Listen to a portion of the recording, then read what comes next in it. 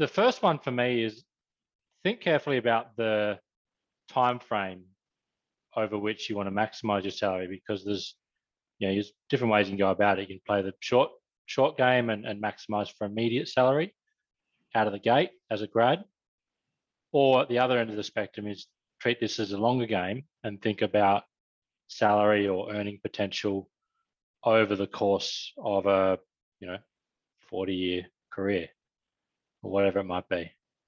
And depending on which of the two you're focusing on, it can lead to slightly different decisions. I'll give an example. There's some careers out there or pathways, jobs where you have quite a high initial salary as a graduate straight out of the gate.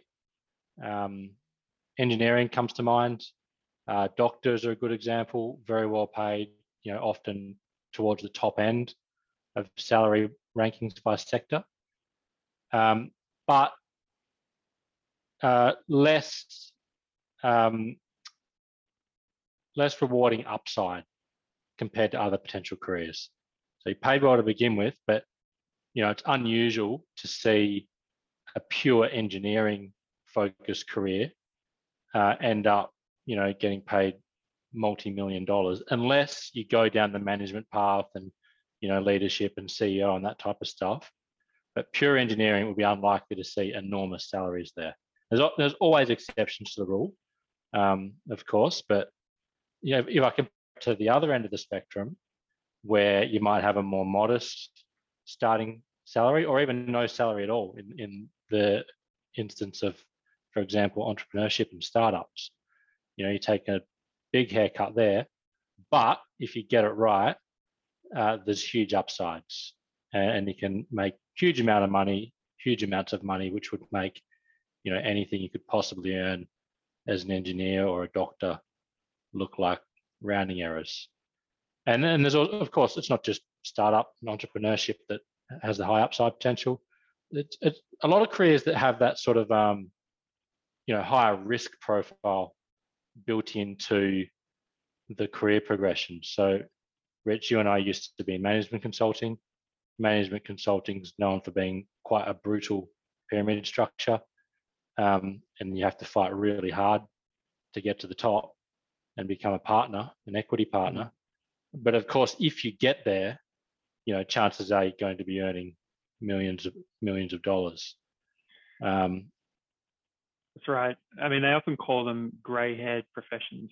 Law is the same. It's competitive to get in. It's a lot of hours to begin with, and the amount you get rewarded for the hours you're putting in it's really it's not a lot in the beginning.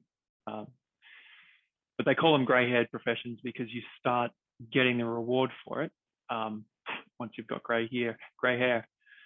And part of the reason for that is that it takes those professions, your worth is often built on your experience, and it just takes a long time to get that experience. If you're going to be the best lawyer in the room, or if you're going to be the best strategist in the room, you need to have had a lot of experience behind you. But you're right, Jeff, it's a really good one to think about out at the outset, whether or not you need to make a lot of money really quickly, or you're prepared to be patient and build a career. Pros and cons. If you are going to pick the ladder and be patient and build a career, you want to be sure that you're not the kind of person that gets bored with things easily. If you want to be a lawyer and a top lawyer, you kind of need to be prepared to stick it out in that profession for 20 years, which is no longer the norm. I mean, most people are changing careers every 7 years and jobs much more often. So that way of thinking of picking a company and sticking with it for decades and decades is no longer that common. So it's worth thinking about that when you're making these decisions. Yeah, absolutely. It's a good point, Rich. And that's probably a nice segue into the second point I wanted to talk about, which is risk versus reward. They say there's no such thing as asymmetric upside without asymmetric risk. And you will have noticed in the types of careers we've talked about already, consulting, where you've got a steep pyramid structure, or entrepreneurship, where you've got an enormous amount of risk built in, where the startup might fail. The more risk you take on, the often, or at least the way it should work, the higher upside potential there should be. So very high chance of a startup failing, but if you manage to make it work, then of course, you may have the next Facebook on your hands, who knows? But, I'm using extreme examples here, but the same goes for a lot of careers.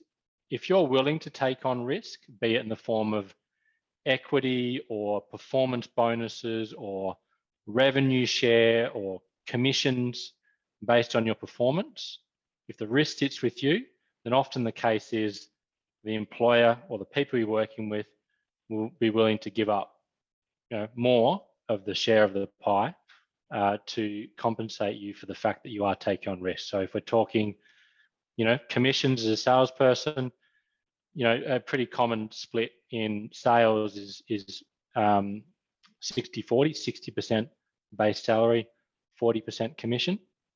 And a lot of sales roles, that 40% commission, this is of your total take-home package, is uncapped upside, in the sense that, if you do unbelievably well, then you take home a lot of money. And so it's a common example of this risk reward structure. So it's worth really thinking about how much risk you're willing to take on.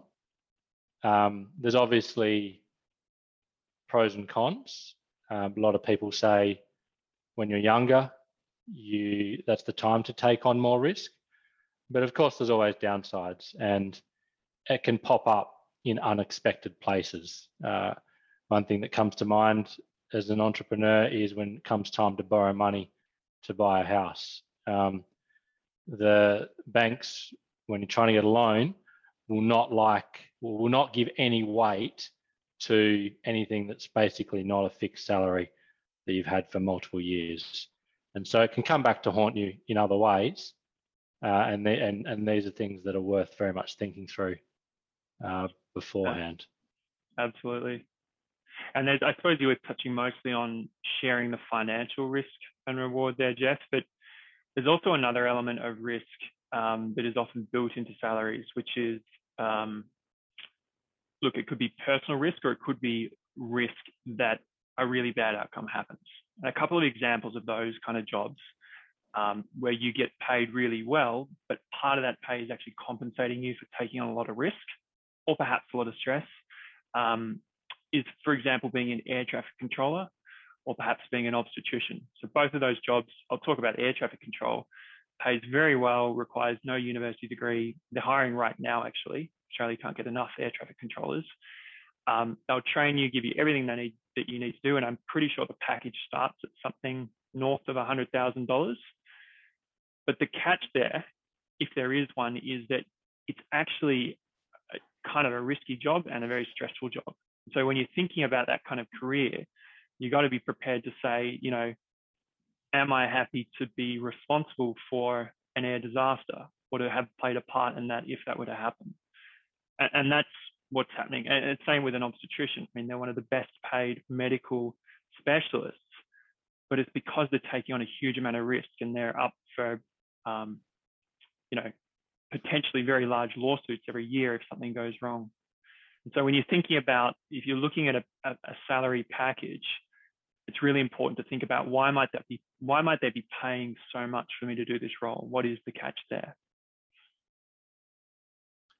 Yeah, it's a good point, Rich. I think I read a while ago the average tenure of a CEO is now 4 years.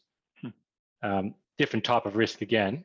It's a career risk, but you get paid the big bucks because you don't tend to last very long in those positions, and people know that, and therefore you have to compensate them well. Anyway, so that's worth being really honest with yourself, because it's not nice. It's all well and good to say, yeah, I want to maximize salary and, load up on the risk.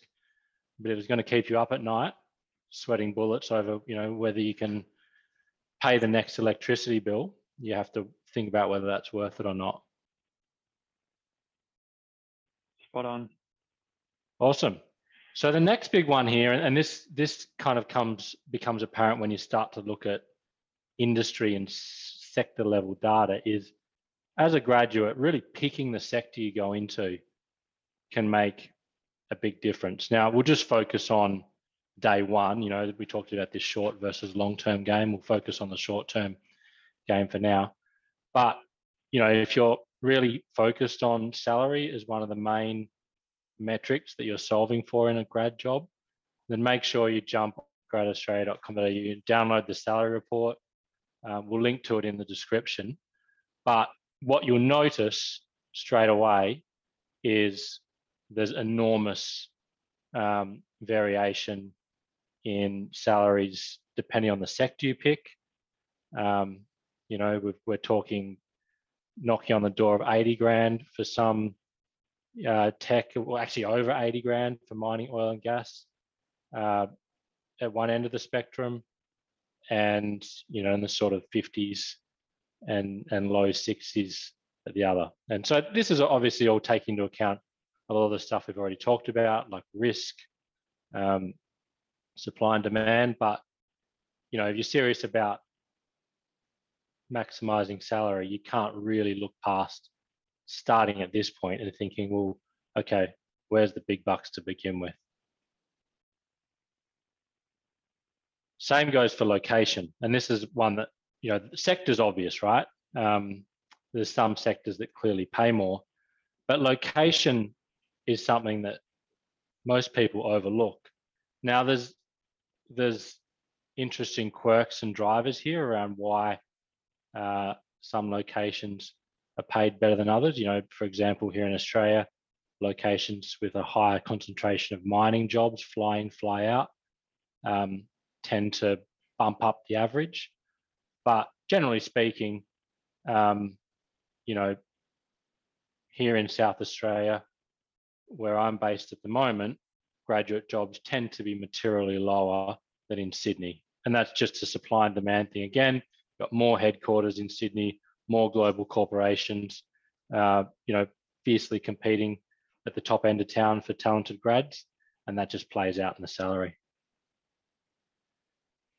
Anything you'd add to that, Rich? Look, just on the sectors, it's really important to get onto Grad Australia and have a look around. At the moment, there's a couple of graduate jobs that are offering salaries of $200,000. And I mean, this is just completely unheard of in other years, but it's a reality for students graduating this year and next year, particularly with the trading firms. So, you know, for students that are out there that want to make a lot of money quickly, there's never been a better time to graduate. So doing your research and thinking about what sector you want to start in is really important. Again, coming back to the risk, it's worth thinking about asking that question, you know, why might this firm be paying $200,000 for a grad? What will I be expected to do as a trader here? And without knowing exactly, I'd probably guess that you'd be expected to start making a profit for the firm of more than $200,000 in your first year. And if that's not happening consistently year after year, you know, you're going to be on your way out, or that salary won't be sticking around. But for those that have got the skills and can do that, then it's an incredible time to be graduating. Absolutely. And it's the best certainly in my lifetime for graduates. It really is a employees market at the moment. Lots of firms out there fighting tooth and nail to hire great grads. So, you know, if salary is the thing you're looking to maximize for, then you're graduating in the right time. Absolutely. Which is kind of a nice segue into my final point, which is you can negotiate if you have leverage. Now, big caveat here, and we'll do an entirely different episode on this, because, you know, how to negotiate, the nuances of that so that's effective, and working out whether or not you have leverage, whether or not it's appropriate to negotiate a salary. There's a little bit involved with that. But I mean, I guess at least for this episode, the point is you'll never know if you don't ask. And so if you feel like salary really matters to you and you feel like you're in a good position, you have a lot to offer, and what you have to offer is what, more than what the firm, what the offer on the table is, then no harm in asking. Jeff, did you think about negotiating when you got your offer to join your graduate job? No, not once. I was happy to have an offer, first of all. And so I figured beggars can't be choosers. And I was also playing the long game, and I was confident. I mean, we'll talk about this in another episode, but I was confident that I could do well and demonstrate my value and come back to the negotiating table in 6 to 12 months once I'd shown what I was capable of. At that point, it's a lot easier to negotiate a salary rather than as an unknown quantity amongst lots of other grads where they don't really know what type of work you're going to do. Yeah. How about you? Oh gosh, I was so naive at the time. I don't think it even crossed my mind. I was same as you, just happy to have an offer, and figured it's. We'll go into this in a later episode, but it wasn't the right time. Certainly wasn't the. Actually, I should tell you one thing I did negotiate on though is at the firm we joined there was a signing bonus. I don't know if you remember that, Jeff. Yeah, I do. And I had this period where I had graduated, but I wasn't going to start the job for another 12 months. But I was actually finishing uni pretty soon. And so that signing bonus would come in very handy if I could get it now. It was time rich and cash poor. So I did negotiate to get that early and go and have some fun. I mean, I had a couple more points to add just before we wrap this up, Jeff. Another thing to think about is when you're looking at the variation in different sectors and particularly different roles even within the same sector, it's important to understand how many hours you're going to be expected to work in those roles and back solving what the hourly rate is going to be. Again, this plays in a little bit to whether you're playing the short game or the long game, but you might get, you might see an offer from an investment bank or even a management consulting company that is north of $100,000, and you might think that's great. And how could you compare that with an offer for $50,000 or $60,000 to join an accounting firm? But the reality is you'll probably be expected to work twice as many hours at the former rather than the latter. And remember, with a progressive tax system, the amount you get taxed on those last dollars is much more than the amount you get taxed on those first dollars. So it's worth doing the maths and thinking about, is the second 40 hours of my week really best spent working for this, or is it best spent playing sport, doing my own startup, doing a side hustle? Who knows what it is. For many people, it's totally fine. They want to work hard and they want to make an impact, and that's great. But if that's not for you, be really honest with yourself about that in the beginning. The other point That's a really good point. Yeah.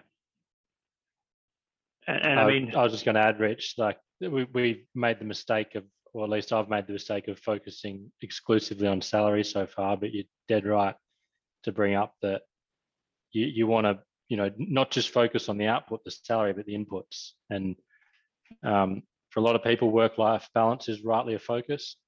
I'm not sure that we ever published it. I'll have to look it up and put it online if we didn't, but I did do the numbers a while back on comparing effective hourly rates for different graduate careers. And I actually compared it to different trades, carpenters and plumbers and whatnot. And for I think most of the entry-level graduate salaries on an hourly basis, they were earning less than a trade. Now, this was the case a few years ago. So I know cost of trade has gone through the roof now. So it'd probably almost certainly be the case now. But yeah, so the working hours do differ significantly between sectors, and we do have some data on this. Banking, investment banking in particular, pays very well, but they're going to want their pound of flesh in terms of work hours. So it's fascinating. I think this is also a really personal question to answer as well. For some people, working 16 hours a day on something they love, or 20 hours a day, like it's skin off their back, it's water off their back. They don't mind because it's what they're doing. I remember actually, I think Peter Thiel. No, it's not Peter Thiel. It's another guy who said that, look, I can be better at this thing that I do than anyone else because when I work 18 hours a day, it doesn't feel like work. It's just what I want to be doing. Is it Elon Musk who's saying something like, if I work 100-hour weeks and everyone else is working 50, then it takes me 6 months to do what everyone else is. Am I getting my wires crossed here? It's probably the same point. It's not who I'm thinking of. It's you mentioned it as well, the co-founder of AngelList. Naval. So he reckons that, if his unfair advantage is being able to work hard on the things that he cares about. Yeah. And so the point is, if you love investment banking, you love consulting, and working 16 hours a day without it feeling like work, that's a great advantage to you. And therefore, this kind of conversation perhaps isn't as relevant. But if you're someone else and, working more than 8 hours a day is really hard work, then those extra 8 hours you're going to have to work in a day, it's going to be painful.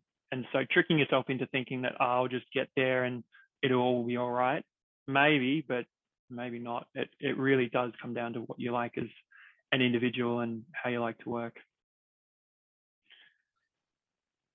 Two very good points. So don't just focus on salary. Yeah. Look, the final point I'd make is around optionality and diversification. Part of this is related to playing the long game that we spoke about earlier, perhaps with some of these grey-haired professions. If you go deep on becoming a lawyer, for example, and particularly if you focus on a specialized part of law, it can be hard to unwind these decisions. And so your pay might be going up, but if you're not really enjoying what you're doing, it's hard to jump ship, and it's hard to say, well, let's say you get 10 years down the path of being an IP lawyer, and then you wake up one day and you realize you don't really like IP law, but you do like the $200,000 salary that you've gotten yourself used to. It's hard for you to switch into something else and keep that salary. Whereas another example, management consulting, would say that if you've got so far down that line and you're getting used to your $200,000 salary, that actually has a whole lot more optionality. There's many things you could jump to from there that would probably allow you to keep your salary and do something different. I remember clearly, when I was an intern, Jeff, I used to work at the now non-existent car maker Holden and General Motors Holden. And back then, Jeff and I are both engineers as well. I was a kid in a candy shop. I couldn't have asked for a better job. I was getting to work with all these cool software and drive cars around and work with really smart people. And I remember getting to know the two guys that ran, is my audio still coming through, Jeff? Yep. Yeah, cool. I remember getting to know the two guys that ran this crash simulation software. And I thought it was fascinating. They would build up an entire car using 3D models, each component representing the exact material that the real life one was. And they could run hundreds of crashes per day, changing little things in the car to try and reduce the loads on the passengers and get a better safety rating. And I just thought that was fascinating and what a cool job. And so I started speaking to these guys more and more, and they didn't see it the same way. They said, I started out like you. I loved it. I thought it was the best, and I got into it. And now I'm 20 years into a career. There's only one company in the country that will hire me because Holden's the only one still doing this. I've got no other options. And as we all know, 5 years later, Holden stopped making cars. And I don't know what those two guys got up to, but they'd obviously seen the writing on the wall. And it's not just that they ran out of opportunities, but they'd also fallen out of love with what they did. And when you combine that with, not being able to keep that same salary and do something else, it's worth thinking about. So when you're thinking about what you want to do, diversification or like how broad the skill set you're building can be used is an important factor to consider. It's a really good one, and in the context of salary, it's an elaboration on the point about risk. More optionality in your career equals lower risk. The more highly specialized, one firm in the country that can employ you, you're obviously very valuable to that particular company. But like in the example of Holden, there's more risk built into that career path. And if things go pear-shaped, then, it's not so good for your earning potential unless you're willing to move overseas in this instance. I actually remember a similar conversation when I was actually, believe it or not, tossing up between going down the government grad role pathway and consulting. And I was genuinely on the fence. The salaries were pretty similar. Not that that was a big driver for me. I obviously knew that consulting had a much higher upside potential than government career paths. But what got me was one of the partners at the time sat me down and said, look, Jeff, if you're not sure, then you really want to start in consulting, because you start at a well-regarded consulting firm and you can make the crossover into the public sector any day of the week. Anyone will hire you. He warned me, and this is coming from a guy who'd come from the public sector. Rod Sims actually is now chairman of the ACCC. He warned me saying the opposite isn't always true. You start out as a grad in the public sector, and it can be very difficult for you to transition into management consulting, at least in a way where you're going to have your experience recognized. He said you may come back and start again as a grad, and if you're comfortable starting at the bottom floor, then that's fine. But anyway, that's just another way of saying that because I wasn't quite sure, the optionality and all the potential career paths that I had as a graduate who wasn't quite sure what I wanted to do were very appealing. And of course, that also plays out in the earning potential throughout your career. It's a good point. I wouldn't have picked you as a public servant, Jeff. I think you might have made the right choice. Yeah, I just goes to show how naive I was. Awesome. So that's everything on my list. Rich, do you have any other tips on salary before we wrap up? Look, I had one more point actually. It's a very small one, but it's also important to be honest with yourself about the likelihood of promotion. If we again go back to some of those professions like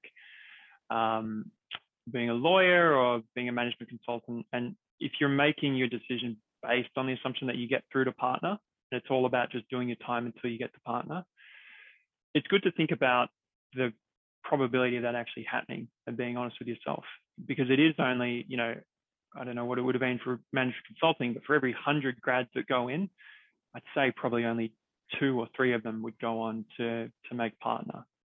So it's a very small cohort going in, and it's much even smaller cohort that make it to these really high paying positions. And this happens in different ways in different sectors. So you got to factor that into your decision making. Don't just assume that once you're in, then it's all going to happen. I mean, in many of these industries, we keep talking about management consulting, but that's the one we probably know best. Once you get in, it's kind of like starting all over again. You're back at the ground. You've got to prove yourself again. Most of them will have up or out policies, and so unless you back yourself to win in that competitive environment, it again might not be the right decision for you. Yeah, totally. And you can do the maths, right? Like without getting too cute with the numbers, you can work out, if there's 100 grads and 10 partners, and they're taking 100 grads every year and they're appointing 1 new partner, you can do the maths pretty easily. Especially with LinkedIn these days, you can get a pretty good profile of a firm.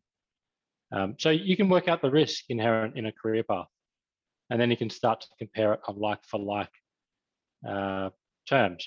It starts to, when you take into account the 1 or 10% chance of becoming a partner, this is assuming, of course, that you're bang on average, then all of a sudden, the more, secure career paths in inverted commas, like pure play engineering or doctors or whatever it might be, where less upside, but also less risk of your career being derailed totally, all of a sudden they may start to look a lot more attractive. Definitely. Now, before you go and accuse us all of being too shallow, this episode was just on salary, but of course that's not the only factor. There's many, many reasons as to why you might choose a particular career path. We'll do another episode on that later, I reckon, Jeff. But this is just, if you put all those factors aside and you are just thinking about salary and pay, hopefully this has been useful in stepping that through. Awesome. Thanks, Rich. Thanks, guys. Thanks, Jeff.